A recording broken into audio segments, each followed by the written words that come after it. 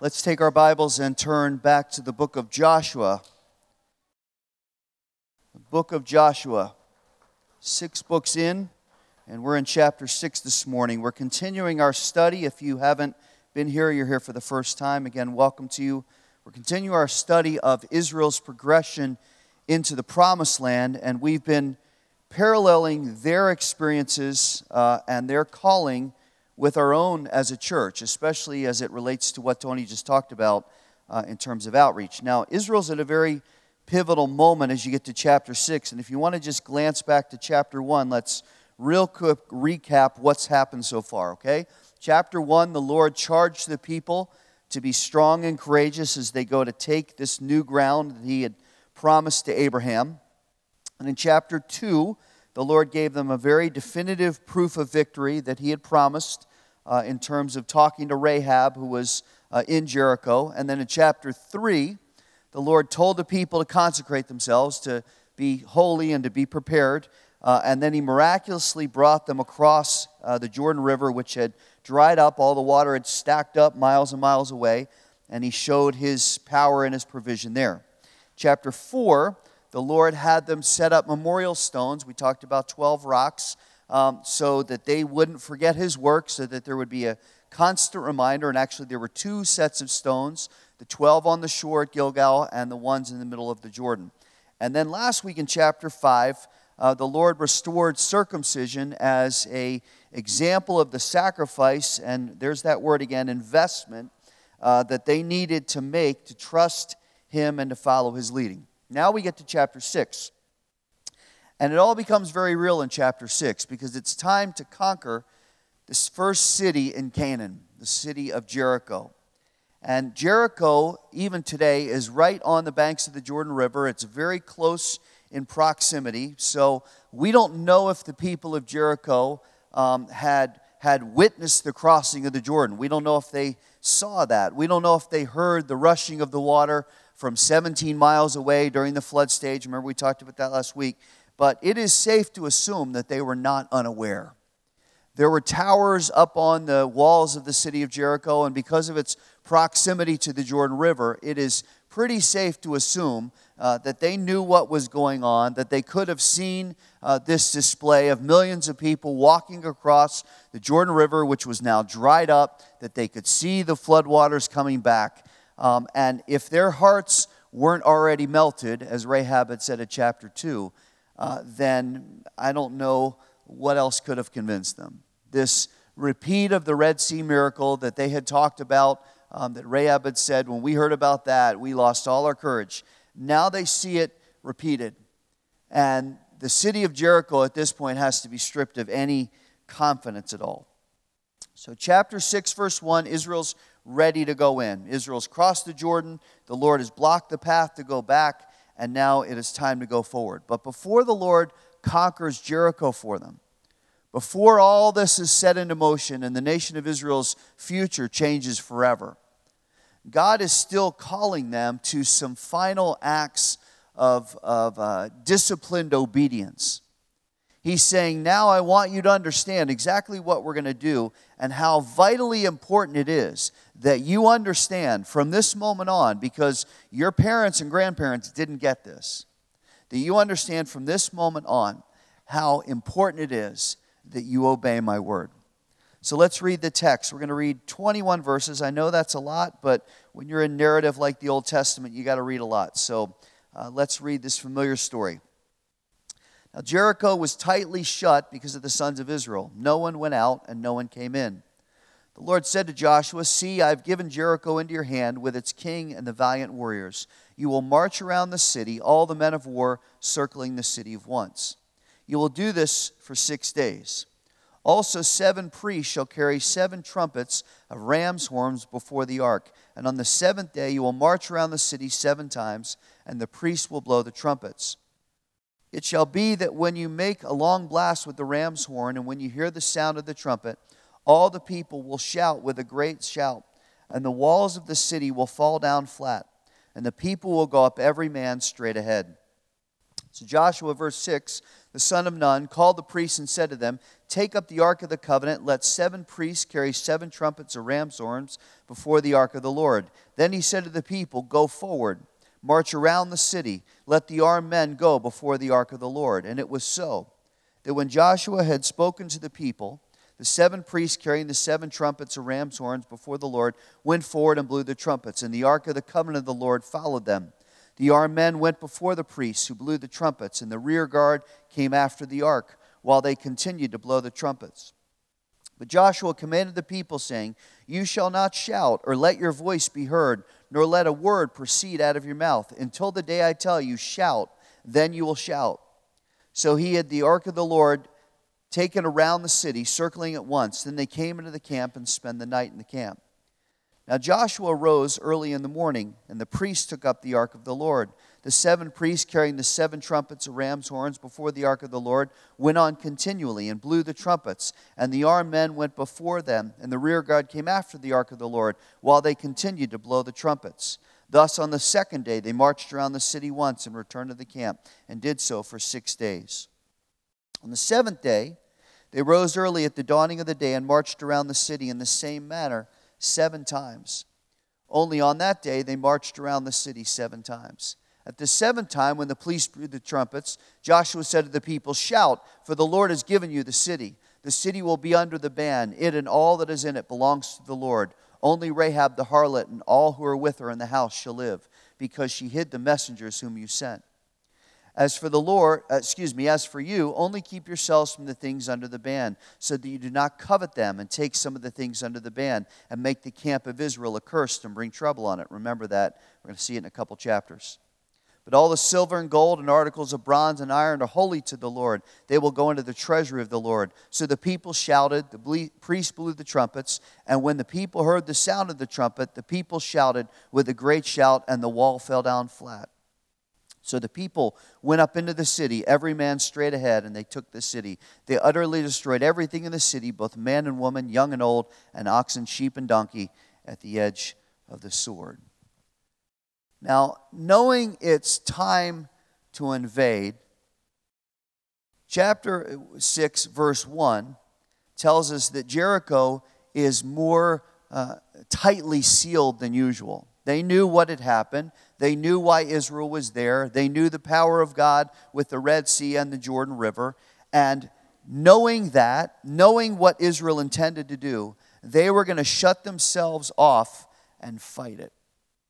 And even as I thought about that principle this week, I thought that's actually a picture of what we're often going to face as we go out and as we try to tell people about the love of Christ. Like Jericho, some homes, some people are going to be closed off. They're not going to want any part of what we want to tell them, because they see this. They see the sharing of our faith. They see us talking about Jesus and talking about the Bible and talking about God's forgiveness. They see that as an invasion on our part.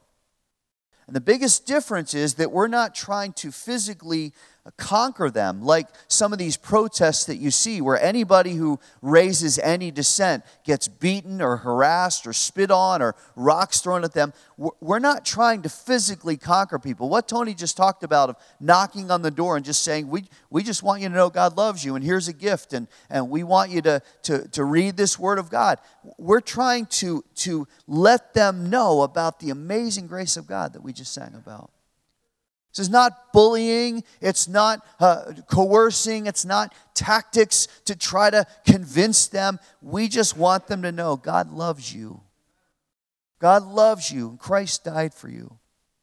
And in Jericho, like in so much of our culture, they knew the truth. Remember that their hearts were so overwhelmed as they recognized chapter 2, verse 11, that God is the Lord of heaven and earth. They understood throughout the nation, the people were losing spirit because they knew the power of God that had been shown in the Jordan River. They knew that Israel was there to take the land. But even in the face of truth, even in the face of what was obvious, they were stubborn and shut off and resistant to spiritual reality. Now, how do we respond to that? Well, we have to be careful that there's no measure of arrogant superiority. We know the truth and you don't. No, there can be none of that. God won't bless that. There also can't be any measure of judgmental thinking. Well, I can't believe you're so lost. And we even, maybe you're hesitant to use the word lost because it's like it might be offending to somebody. Well, actually, they haven't understood how much God loves them. So in their minds, the Bible says that they're blinded. But we don't take any joy in that. That should humble us. That should break us, that so many minds are blinded to the truth of God's love and mercy. So being shut out, if we knock on a door and somebody spits on us and I don't want your Bible, get away from me, I don't care about your church. Listen, that's fine. That should just make us hungry to tell more people. It should tell us that the enemy's going to fight this. But remember, some people are going to be very receptive to the truth. Rahab and her family were waiting. They were waiting to hear what had happened, and they were waiting to be saved. And that should encourage us, because look at what God tells Joshua in verses 6 to 11. He says, you are going to have victory. The same principle applies to our efforts to tell and influence people for Christ. Because Jesus has already secured victory, we, through our lives and our words, can exhibit victory, and we can tell others about how they can have victory. And when we do that, when we serve the Lord in that way, the Lord will give us victory. But He knows our tendencies, right? And He knew Israel's tendencies. So even though the enemy's already emotionally defeated, even though the enemy's already practically defeated, he has to reinforce that I am the one, God says, I am the one who is going to get victory. Because we're slow to learn, aren't we? And sometimes we fail to remember. So when that happens, and this is our thrust of our study this morning, when that happens, God sometimes uses very unorthodox methods to teach us. And look at the plan here, because it was repeated a couple different times. God's trying to get this into our hearts. So look at the plan for conquering Jericho. God is very detailed. God is very specific. But from an intellectually strategic standpoint, let's be very honest, it seems very illogical. It seems somewhat misguided. And it may be even a little bit unsafe. They're going to be completely exposed. It's not like they're hiding behind rocks. It's not like they're setting up flanks that are strategically going to move in and kind of ambush and blindside Jericho. They are going to be out there every day, marching around, exposed, looking fairly unproductive as they circle the city every day for a whole week, and every single person's going to be out there. Now, if you're like me, I'm sitting in my tent at night going, why are we doing it this way? I mean, I know the Lord said this, but shouldn't the generals be getting together and planning some kind of line of attack? Shouldn't the soldiers be training themselves and getting the weapons ready? And there should be some strategic plans, maybe a diagram of how we're going to do this? And above all, shouldn't the women and children be out of harm's way? Because it doesn't seem to make sense, if I'm a parent sitting in my tent with my 5-year-old, that I'm going to be out there exposed every single day for the people of Jericho to look at and go, we can't wait to take that on. They got the women and the kids out there. They've got people that are old. They've got people that are, it's not just soldiers. It's not just strong warriors. It's everybody. How does that make sense? Other than it being the Lord's word. But how many know when you have the Lord's word, that's enough? That's all they needed. Every plan that we make, including what we just talked about, needs to be submitted to the Lord.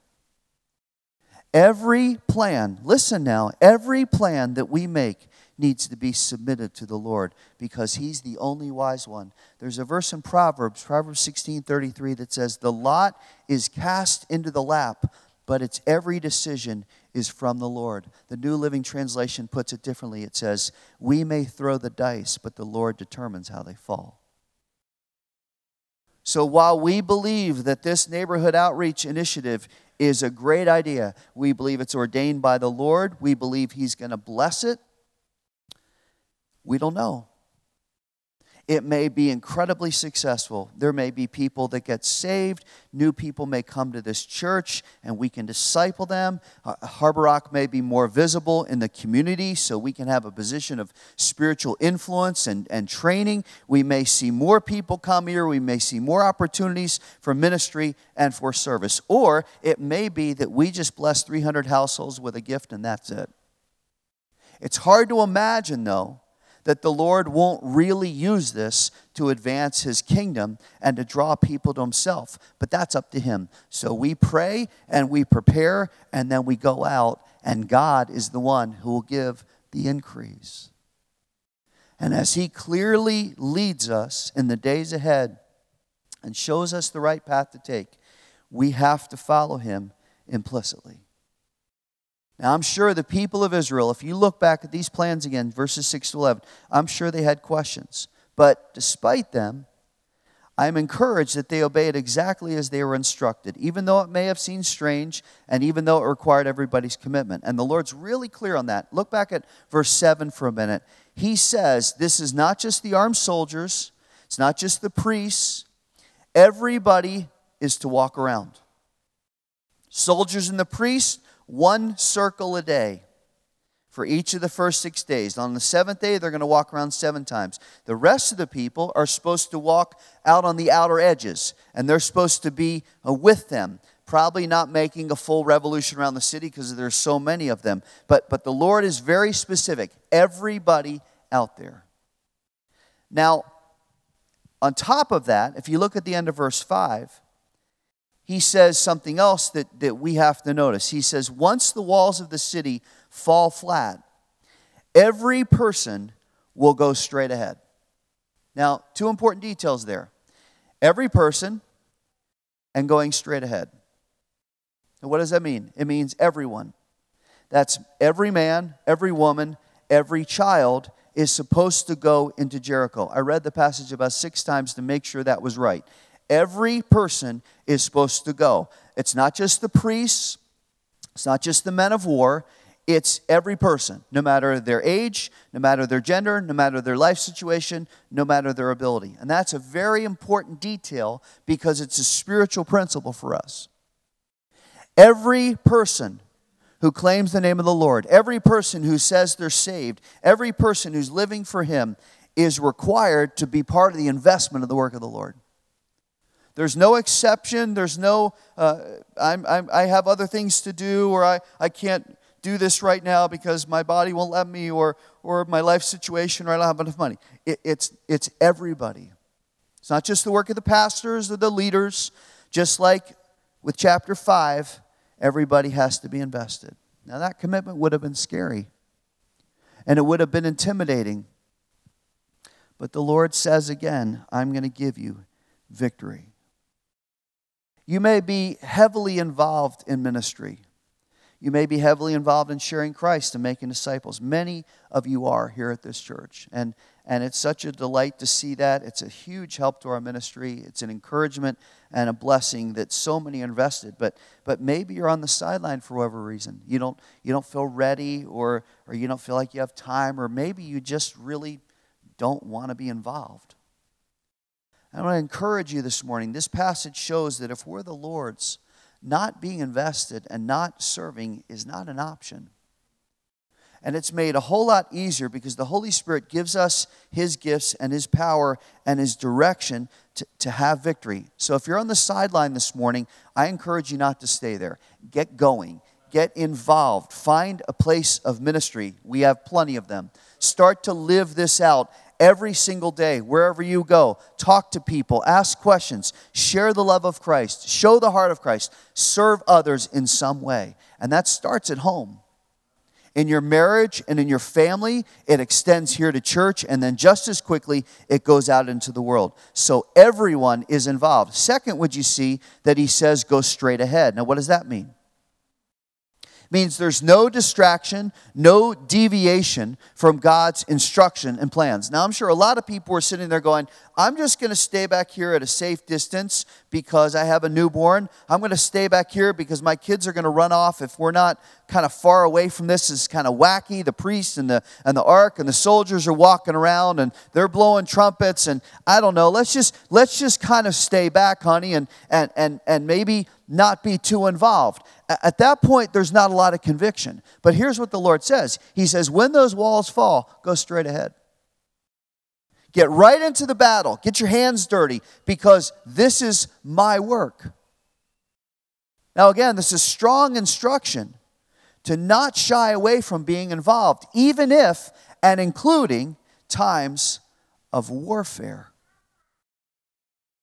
Some people I've known over the years say, I don't want to get involved in ministry. I don't want to take it farther in my walk because if I do, I'm going to be under warfare. And you know what? That's absolutely right. If you're serving the Lord, it should be completely expected. It shouldn't surprise you and it shouldn't intimidate you. Why? Because who is on our side? Who is on our side? The battle belongs to who? Tell me. The Lord. Not my battle. When I'm under warfare, every time I preach, I'm under warfare. Every time I do the work of ministry, I'm under warfare. Anytime I take a stand, I'm under warfare. Not because I'm the pastor, but because I'm a believer. And when you and I stand for our convictions, when you and I share our faith, when you and I sacrifice and do the work of ministry, guess what? The enemy is going to come calling, and he's going to attack us and try to hit us. But he's already been defeated. His future is already secure, and the Lord says, the battle is mine. This is my battle. You stand for me, I'll take care of you. God's never going to leave us ill-equipped or defenseless.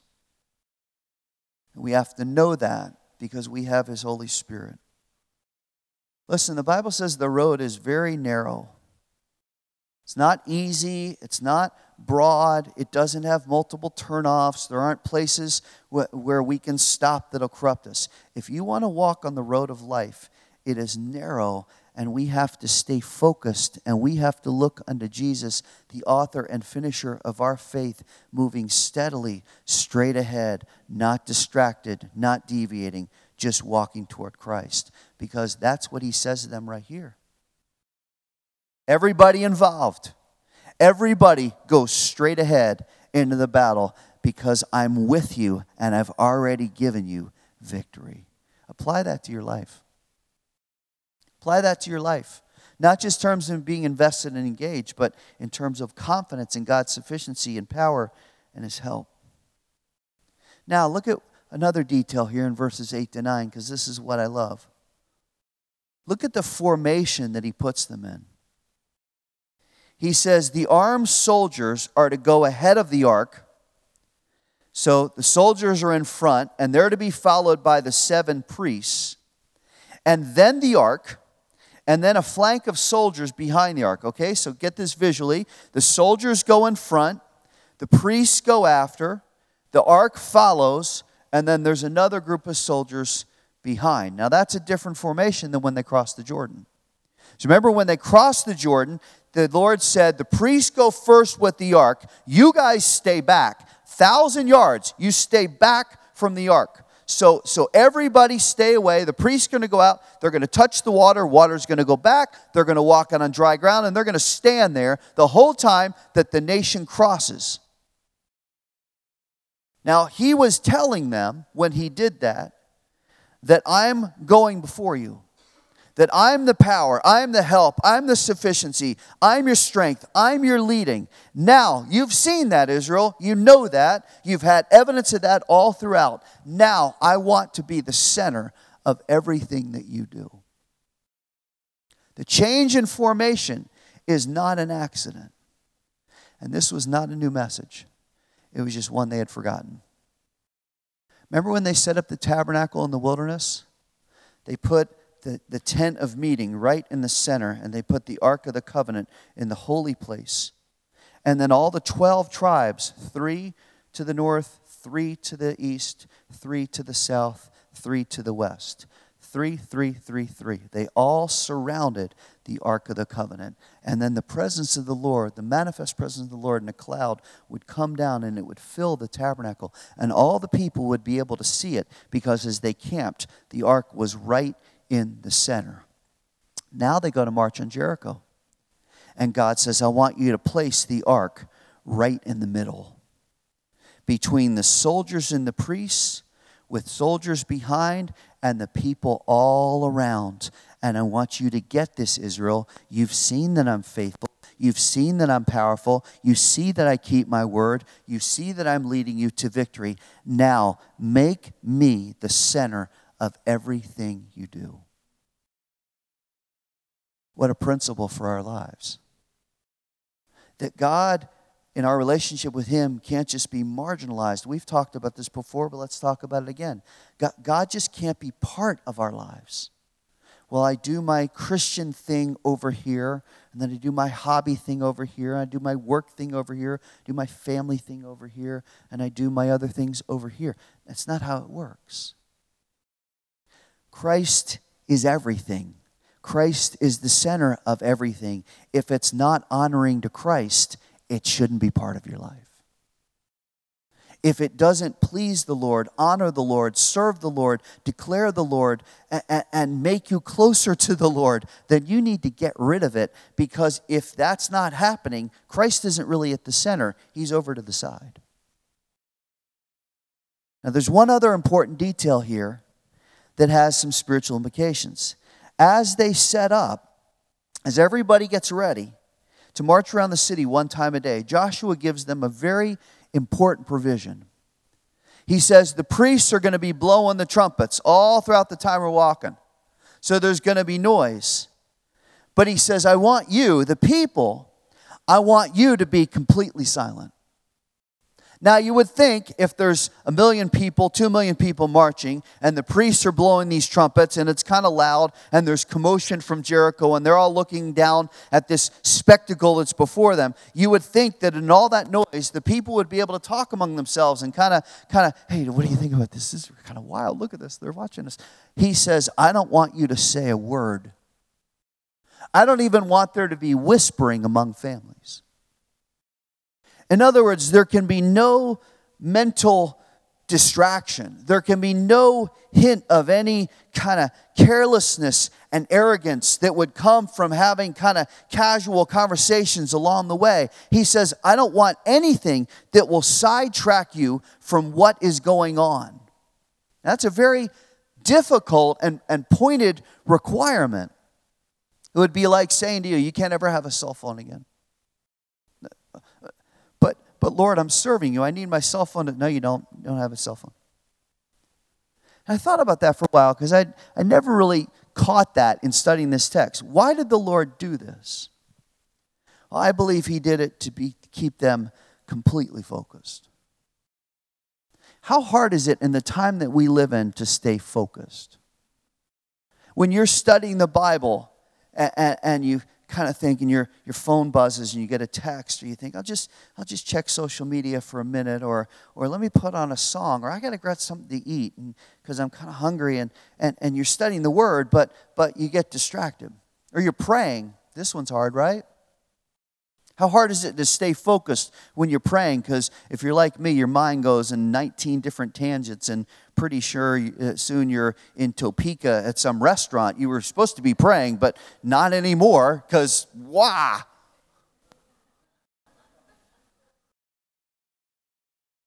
Everything in our culture, and this is intentional from the enemy, is designed to distract us.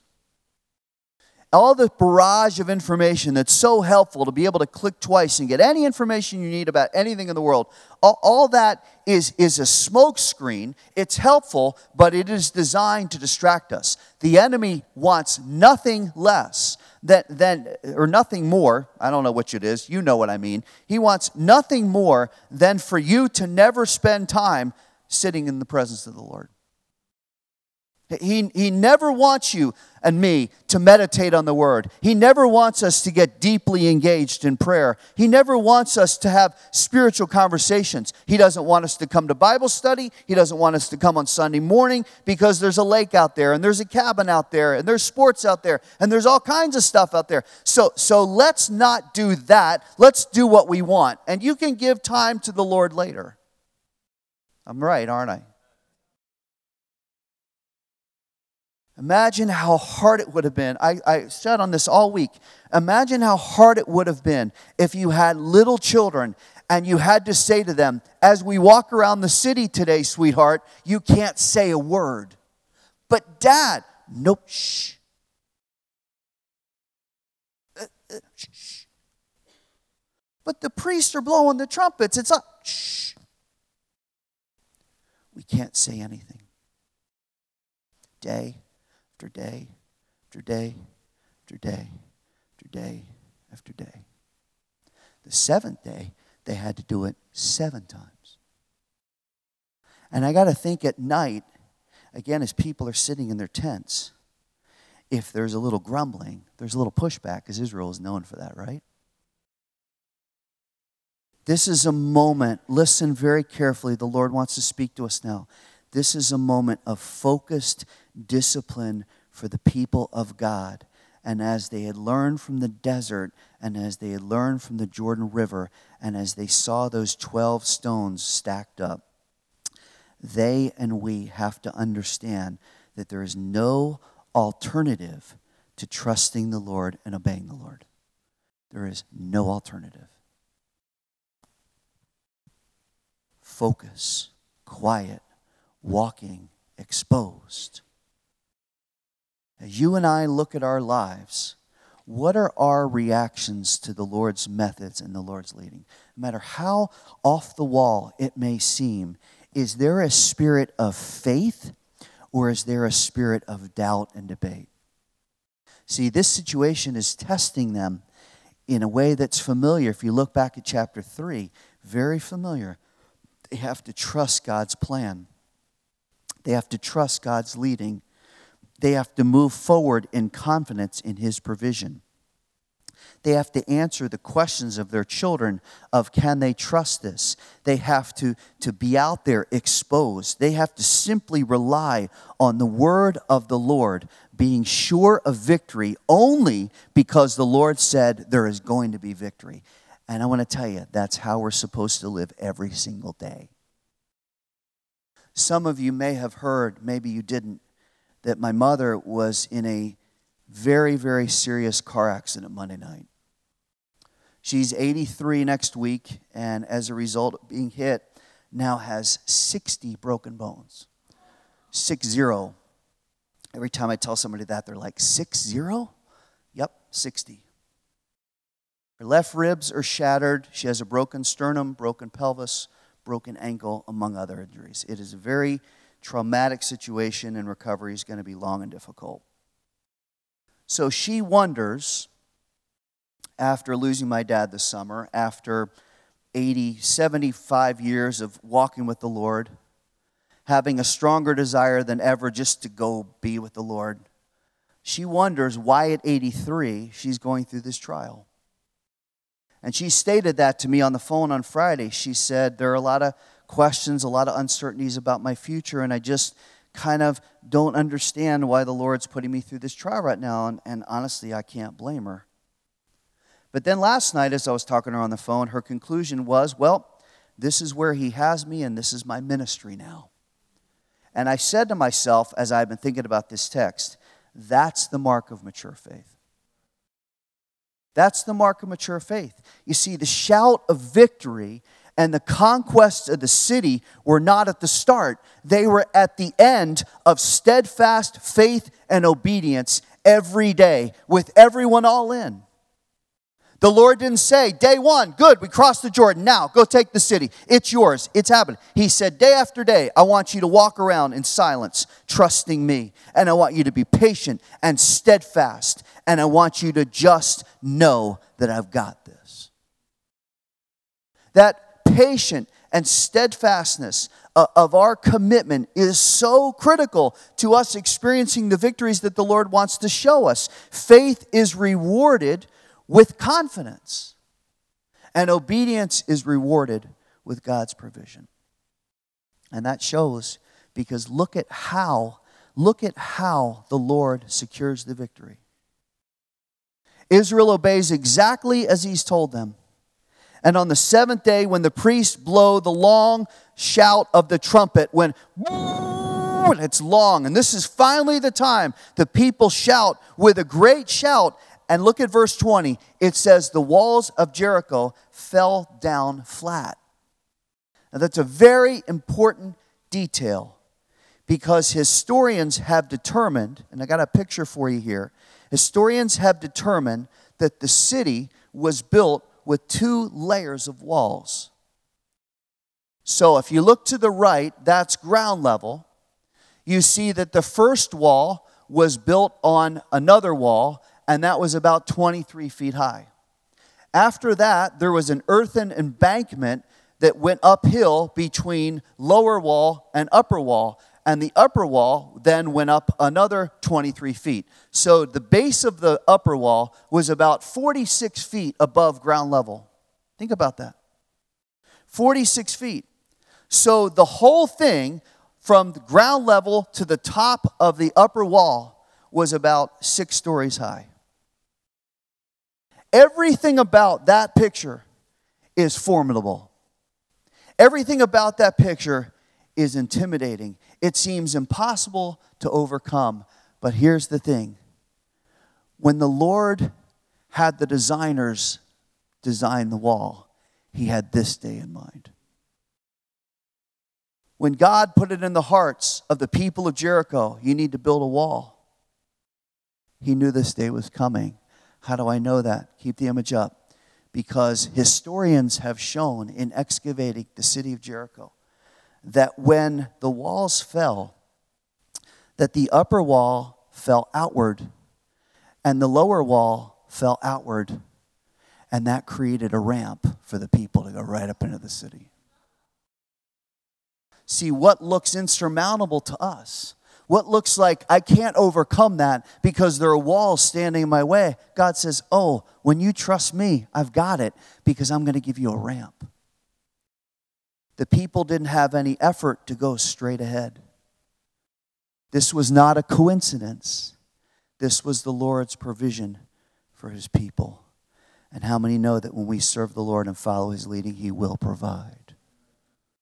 What an amazing testament to the faithfulness of God. He didn't ask them to do anything He didn't provide for them to be able to do. And God will never ask that of us. Now that should give us amazing confidence as we go to take new ground. And taking new ground takes on a lot of forms. Maybe it's finally putting off sin and walking in holiness and clothing yourself in righteousness. Maybe that's the ground that needs to be taken in your life. Or maybe it's putting off fear and doubt because it engulfs you and finally trusting in the Lord completely. Or maybe it's fulfilling His commission to share your faith and to make disciples. Whatever that ground is, listen now, God will provide and He will give you victory. And His enemies will fall before Him, and the battle is His. And when we resist the enemy, the Bible says He will do what? He'll flee from us. The final proof of that is in verse 26. Look back at it for a minute. We didn't read it. Then Joshua made them take an oath at that time, saying, cursed before the Lord is the man who rises up and builds this city Jericho. With the loss of his firstborn he shall lay its foundation. With the loss of his youngest son he shall set up the gates. Would you go to the next picture? Let me show you one more thing. Right there in the center, you see that kind of rectangle-shaped object. That is the ancient city of Jericho. I've stood there, actually. It's just a big hill. You can see it up on the top left. All the city of Jericho is now built around it. But you notice that hill. It's not rebuilt. There's no city sitting there. There are no walls built up. It's just a big mound of dirt. That's the fulfillment of verse 21. Jericho has built around the mound of dirt because the city of Jericho from Joshua chapter 6 is still in ruins. The Lord's victories are complete, right? The Lord's victories are complete. We have no reason to fear. We have no reason to doubt because God is always faithful to His people. So we can serve Him. I know the rain's a distraction, but listen, we can serve Him with confident joy that He will provide for us, He'll protect us, He'll empower us, and He'll enable us as we are faithful to Him and faithful to His work. It's time to take new ground. Whether it's personally and spiritually, whether it's terms of your faith, whether it's in terms of your obedience, whether it's terms of fulfilling the Great Commission, it is time for us now, today, to take new ground.